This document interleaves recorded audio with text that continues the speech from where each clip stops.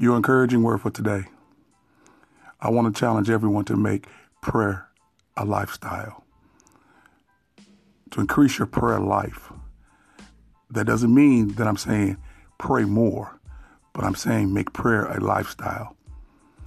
It should be that prayer should be so significant in your life that you feel like you're missing something, as you would be missing a shoe if you would not put it on because you didn't pray. Praying is an intimate conversation with your Creator, God.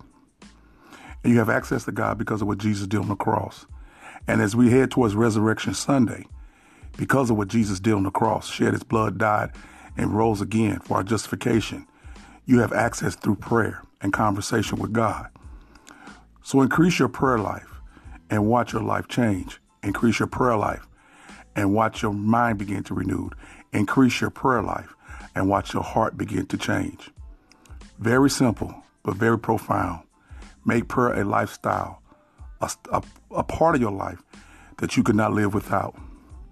I found out that increasing my prayer life calms me in the storm. Increasing my prayer life picks me up when I'm down. Increasing my prayer life lets me give wise counsel to people who need it.